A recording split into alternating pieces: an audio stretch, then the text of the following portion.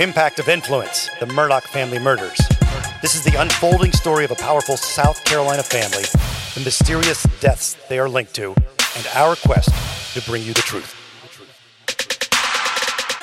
Hello, friends. I don't say friend, I say friends because I think we have more than one listener. I am going to be solo this week. Matt had a family emergency, so please bear with me. I'm sure it's not going to be as great as it usually is. This week, we've had a lot of legal things happening in the Alec Murdaugh realm. The first thing we're going to talk about is this amended answer to a complaint, which was filed by Alec Murdaugh's attorneys in a lawsuit filed by his insurance company, Nautilus Insurance Company. And this is the insurance company that Alec Murdaugh had a policy with that was supposed to pay out the Satterfield family, which we now know he stole that money, and he's admitted to it in this complaint. But there's some big bombshells in this answer where he says he was lying about the circumstances of the fall and what Miss Satterfield told him. So let's start off by listening to some of the 911 call, and then we will bring on John Snyder to break this down for us. Do you know if she fell from standing or not? No. Where'd she fall from? She fell going up the brick steps. We've always found it a little bit curious that she fell going up the steps. Did she trip? And you don't hear any dogs, and you don't hear any mention of dogs. Okay, is she on the ground or is she up near the top? She's on the ground. She's on the ground. Is she conscious? No, not really. Is she awake at all? Yes. Okay.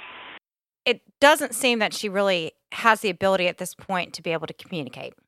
Knowing if she's conscious is one of the things that the medic needs to know if she's responding at all to you. No. Okay, so she's not responsive at all. Well, she's mumbling. Okay, so she is somewhat conscious. Is she breathing okay? Yes. Is she bleeding from anywhere? Yes, her head. Okay, are you guys able to control the bleeding? No. Can you put a clean rag or anything on it? Yeah, I got it. Okay, is she bleeding from, her face, the back of the head? I've got an ambulance coming. Sir, ma'am, what? Where exactly is she bleeding from on her head? I'm not sure. At the top of her head. Okay. Always struck me that she does appear to be very calm during this call and also seems a little bit distracted. We also hear from Paul in this next clip. What happened? She just fell back down. Can I get off this phone so I can go down there? Can I have your name and phone number? Or are you able to bring the phone down by her? What? Are you on a cell phone where you can walk down there and talk? I'm on a cell phone. No. Okay, can you bring it with you so we can ask her some questions about what kind of pain she's having? Hello? Yeah, can you ask the patient what kind of pain she's having? Ma'am, she can't talk. In that clip, Paul says she can't talk. And Alec Murdaugh originally claims that when he got there, he asked Gloria what happened, and she says that the dogs tripped her up. So there are some questions about his story just listening to this 911 call. Okay, do you guys know who she is? Yes, she works for us. Okay, do you know if she's ever had a stroke or anything before? Ma'am, can you stop asking her these questions? I already have them on the way. Me asking questions does not slow them down in any way. So the dispatcher brings up, asks if she had ever had a stroke before. Does bring into your mind that maybe there could have been some other medical condition that caused this fall. I think this is a good time to bring on John. We are pleased to welcome back John Snyder, former defense attorney, former prosecutor, and legal analyst, to discuss some of the latest filings in the Murdaugh case. Let's start off with this lawsuit that has been filed by Nautilus Insurance Company, which Alec Murdaugh had a policy with, and they are suing to get back the money that they paid out that Alec stole. That's right. This week we have an answer from Alec Murdaugh to the complaint filed by Nautilus. So let's dive in, John. So a long time ago, we actually covered the initial Nautilus filing of the lawsuit. And there was an answer filed, but this is now an amended answer. Oh, yeah. I forgot. There's been so many court filings in this mess that it's hard to keep up. to me, the biggest takeaway from this complaint was where he basically fesses up that he lied about the dogs tripping Gloria Satterfield and says that he just made the story up to get the money. That's right. And so as a result of that pleading, the interwebs have gone abuzz and a crazy with what the implications of that are, where lawyers are being attacked, media personality are being attacked for their positions on it. And so my goal is to try to explain what's happened and then the best way that these things can be interpreted that don't set everybody's hair on fire. Yeah, I mean, because it was a crazy week. Obviously, you have to have sympathy for the Satterfield boys because now they have probably more questions about what happened to their mother. And which version of events are we supposed to believe by Alec Murdaugh? Which story should we believe? Was he telling the truth initially, or is he now telling the truth? That's right. So my overarching theory is Alex now has nothing to lose. He has no mooring to anything other than looking out for himself once again. And so I believe that he's admitting to insurance fraud in pleadings in an effort to protect his friends, protect his former law firm, and trying to get charged with federal crimes so he can get out of the state prison system. And so I think over the next, few weeks, we're going to see him taking responsibility for all kinds of things that would be federal crimes, not just state crimes. Well, when you listen to the 911 call, though, you don't hear any dogs. You never hear any mention. And his story was that Gloria woke up, confessed about the dogs tripping her up. So to me, I've always had some questions about if that was the actual real version of events. Again, you have no idea what to believe, especially based on all the things we know. And we know a lot more than we did when Nautilus first filed the lawsuit. I want to start off by saying I don't see any way that the true victims in this case, the Satterfields, are going to have to pay back any money. And I don't see where the lawyers who recovered fees as a part of taking care of the Satterfield boys are going to have to pay back any money.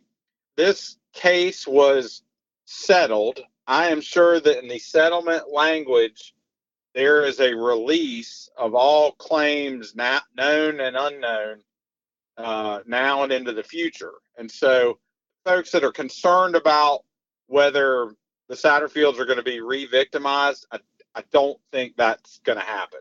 We had reached out to Eric Bland a few weeks ago because we've just had a lot of listener questions about Gloria's body being exhumed. And SLED initially announced that they were doing it, and we just really haven't heard anything. So we asked Eric Bland a few weeks ago what the plans were, and he said that the family didn't feel that it was necessary because they thought it was an accident. I don't know if now with this new information, if they still feel the same way, or if an exhumation would even do any good. Would they be able to tell from an exhumation? I mean, kind of at this point, like, what do we need to know? We have a jury decision that shows Alex is capable of unthinkable crimes. We have vast evidence of his financial crimes.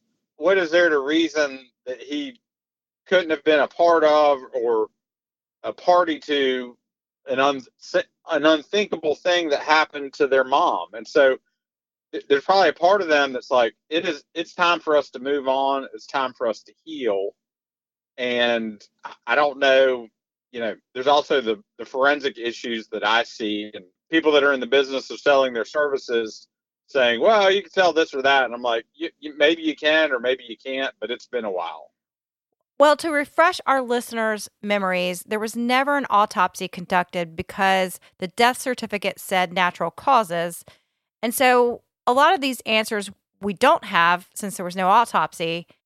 And I have questions as to what information we could gain from an autopsy at this point. No, we can posit, we can besmirch those that have gone on to the great great forever. Like, who pushed her? Well, we don't know.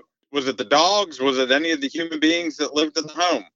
We don't know. We do know that the one guy alive that was there regularly has been now convicted of double homicide, plus a slew of things coming down the pike. So there's really no credible way to know. And so then you have to fall back to, okay, the insurance company and Bland were in a room together negotiating a settlement. Everybody there had the information they needed. And so, I think Nautilus's only recourse is to go after Alex specifically for their loss. I don't see them going after, the Satterfields or Bland. And I know some people are positing, well, this is Alex's chance to try to get back at Bland. I don't think that's successful claim, and I'm not sure what the benefit of that is. I mean, Alex still has to face judges and juries potentially. So the worse he gets, the more things he puts out there, the worse it gets for him. Well, Alec doesn't have any money, and Satterfields do. So there's a possibility that maybe they would try to go after them. Nautilus sat down and negotiated with them and released probably every claim in the world that they have. And so I just don't see a way for them to try to get over that or around that. They were acting in good faith with the people at the table. They knew that Alec was a son of a you-know-what, and so they still decided to settle. So that's on them, and I don't see where they'd be successful. Then there's obviously the PR side of it, and it's an insurance company. They seem to know where to make money. So I don't have any concern for the family in being re-victimized by Nautilus, and so I think it's unfair to suggest that they would be. Take a little break and get you ready for some traveling you've got coming up, some international trip where you want to be able to at least get around, right? So you want to learn the language of the country that you're going to. You want to experience it with a little bit of knowledge going in. And you can get a lot of bit of knowledge when you use Rosetta Stone. It's the most trusted language learning program. It's available on desktop. It can also be used as an app on your phone or tablet. And Rosetta Stone teaches through immersion. It's instead of memorizing and drilling vocabulary words, you learn by matching audio from native speakers to visuals. You read stories, you participate in dialogues, so you are ready to go. It's the most trusted, time-tested app out there. They've been the expert in language learning for 30 years. Buy Rosetta Stone now, and you never have to pay a renewal fee. Don't put off learning that language. There's no better time than right now to get started. For a very limited time, Impact of Influence listeners can get Rosetta Stone's lifetime membership for 40% off. That's 40% off unlimited access to 25 language courses for the rest of your life. Redeem your 40% off at rosettastone.com/today. Does Nautilus also have some sort of obligation that their claims adjuster should have really looked into this more? That's kind of going back to what I'm saying, which is, hey, they had reason to be suspect of every way possible of a claim that originated from this guy charged with double homicide. Even knowing all of that, they still decided it was in their best interest to settle with the family. That was a business decision that they made. I don't think that the court will let them unmake their business decision. Gotcha. Also, looking at this answer, it does seem like Alec is trying to exonerate his buddies, Corey Fleming and Chad Westendorf. Right. And I found that interesting for him to be, he's basically saying these guys didn't know anything about this, ergo treat them kindly. That doesn't negate the duties that they had, but I do think he is taking responsibility for everything because he does not have anything to lose. He doesn't have any money and he doesn't have any freedom. So the worst they're going to do to him is put him in jail for more time. Well, that makes sense.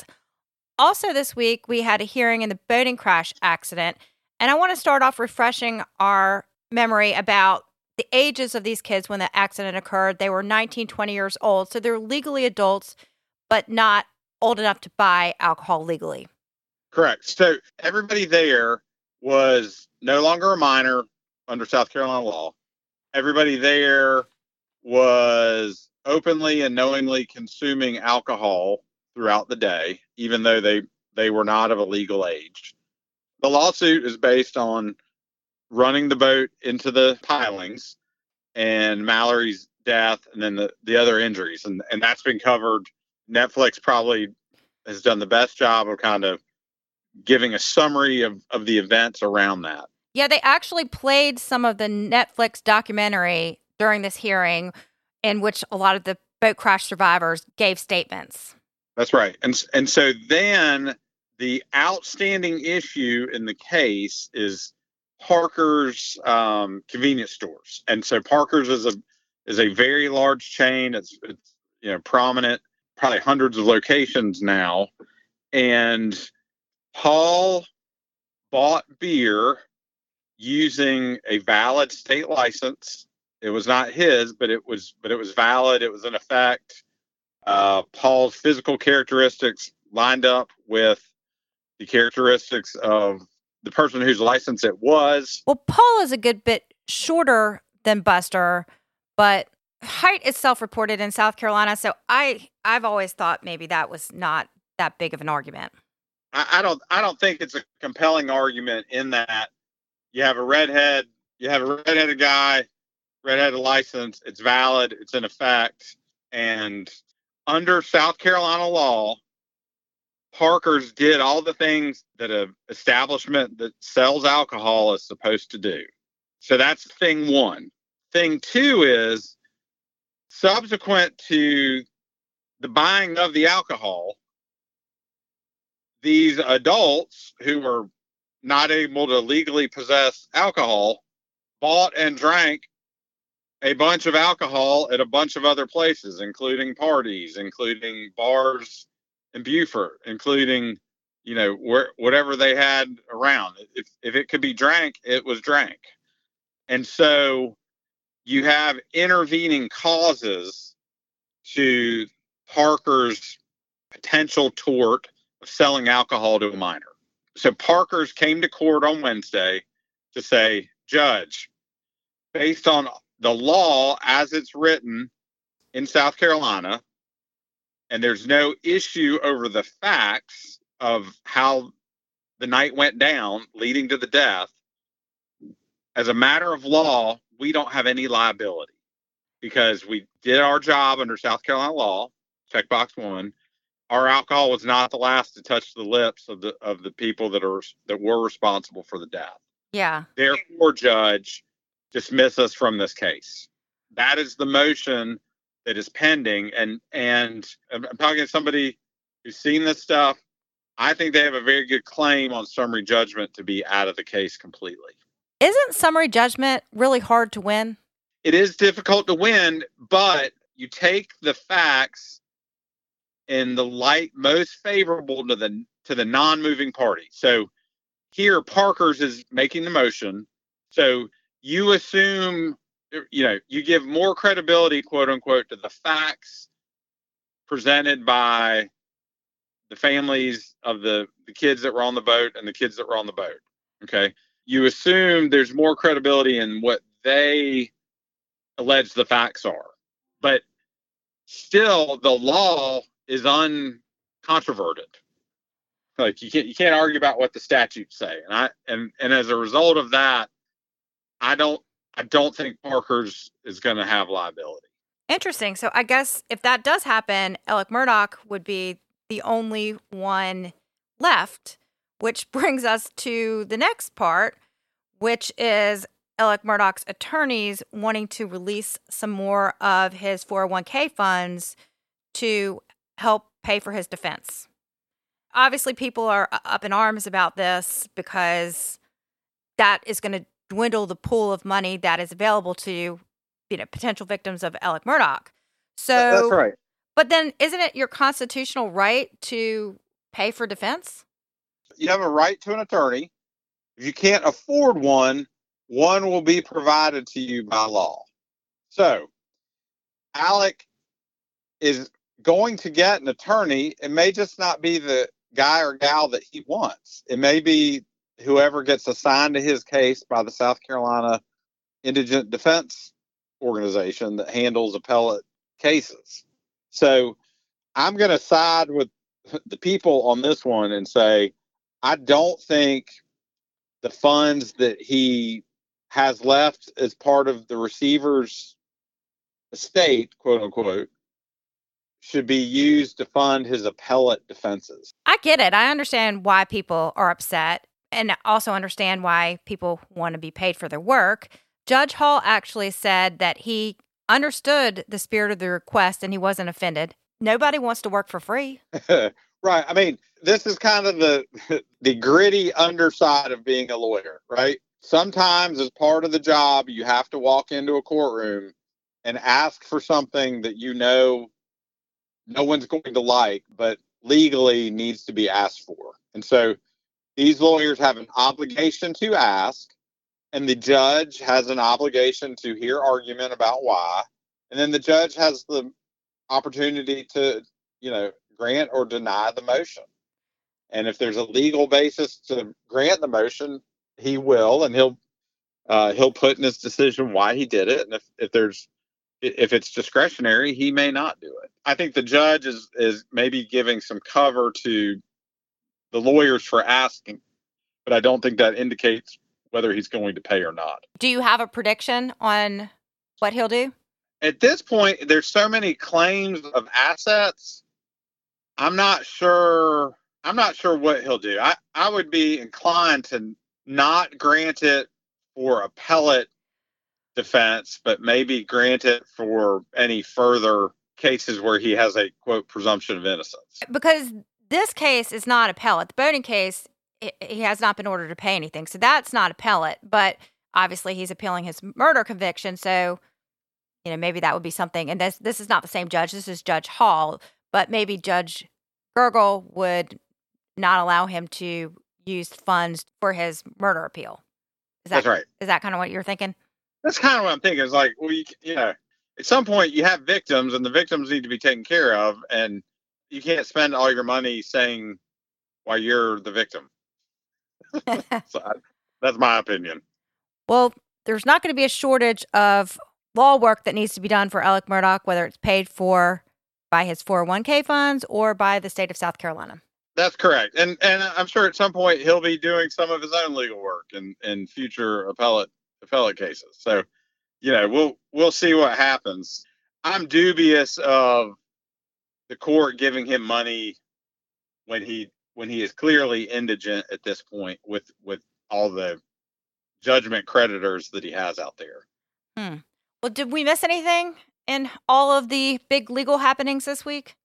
No, I think that covers it. I mean, there's still plenty more financial crimes to come. I do think he is, my personal theory after reading all this stuff, including rereading the Nautilus complaint and reading his response is, Home Slice is trying to get moved to federal prison because it's might be a little higher standard of living for him. Well, how does that work? If you are convicted federally and you're convicted by the state, which prison do you serve your time? Typically, you would go to federal because if you're in the, quote, federal system, you have to be under the, quote, federal supervision. And so he might get credit for time served in South Carolina, but he would be in custody and care of the Federal Department of Corrections. Well, John, thank you so much for coming on and helping us sort through all of these legal issues. Not a problem. I need to give a shout out to Shannon, who did not realize who I was till she heard my voice and was like, oh my gosh, you're the guy from the podcast. That's so funny. I had someone recognize my voice on a plane one time and I was like, what? It was very weird. So that was my shout out for the week. All right. Well, we will talk soon, I'm sure. All right. Thank you so much. Talk to you soon, guys. Thanks, John. All right, bye. Well, that's a wrap. Hopefully, Matt will be back with us next week. If you need to reach out, you can find us on our Facebook page, which is Murdaugh Podcast, or on our website, which is murdaughpodcast.com. And we will talk soon. True terrors of horror, bizarre happenings, unexplainable events. On our podcast, Disturbed, terror takes center stage. Each episode is a journey into the darkest corners of human existence, delving into bone-chilling tales of kidnappings, serial killers, maniacs, and the very essence of your worst nightmares coming to life on this weekly true horror show. Disturbed is not for the faint of heart. It's an exploration of real, unadulterated horror sourced from everyday people. Each episode is a descent into the macabre, where we narrate stories that will leave you on the edge of your seat and crawling in your skin. We navigate the disturbing narratives that lurk in the shadows, offering a raw and unfiltered listen into the most terrifying aspects of the human experience. Enter at your own risk and let the unsettling tales unfold in the haunting realm of Disturbed. And remember, listeners, stay safe out there.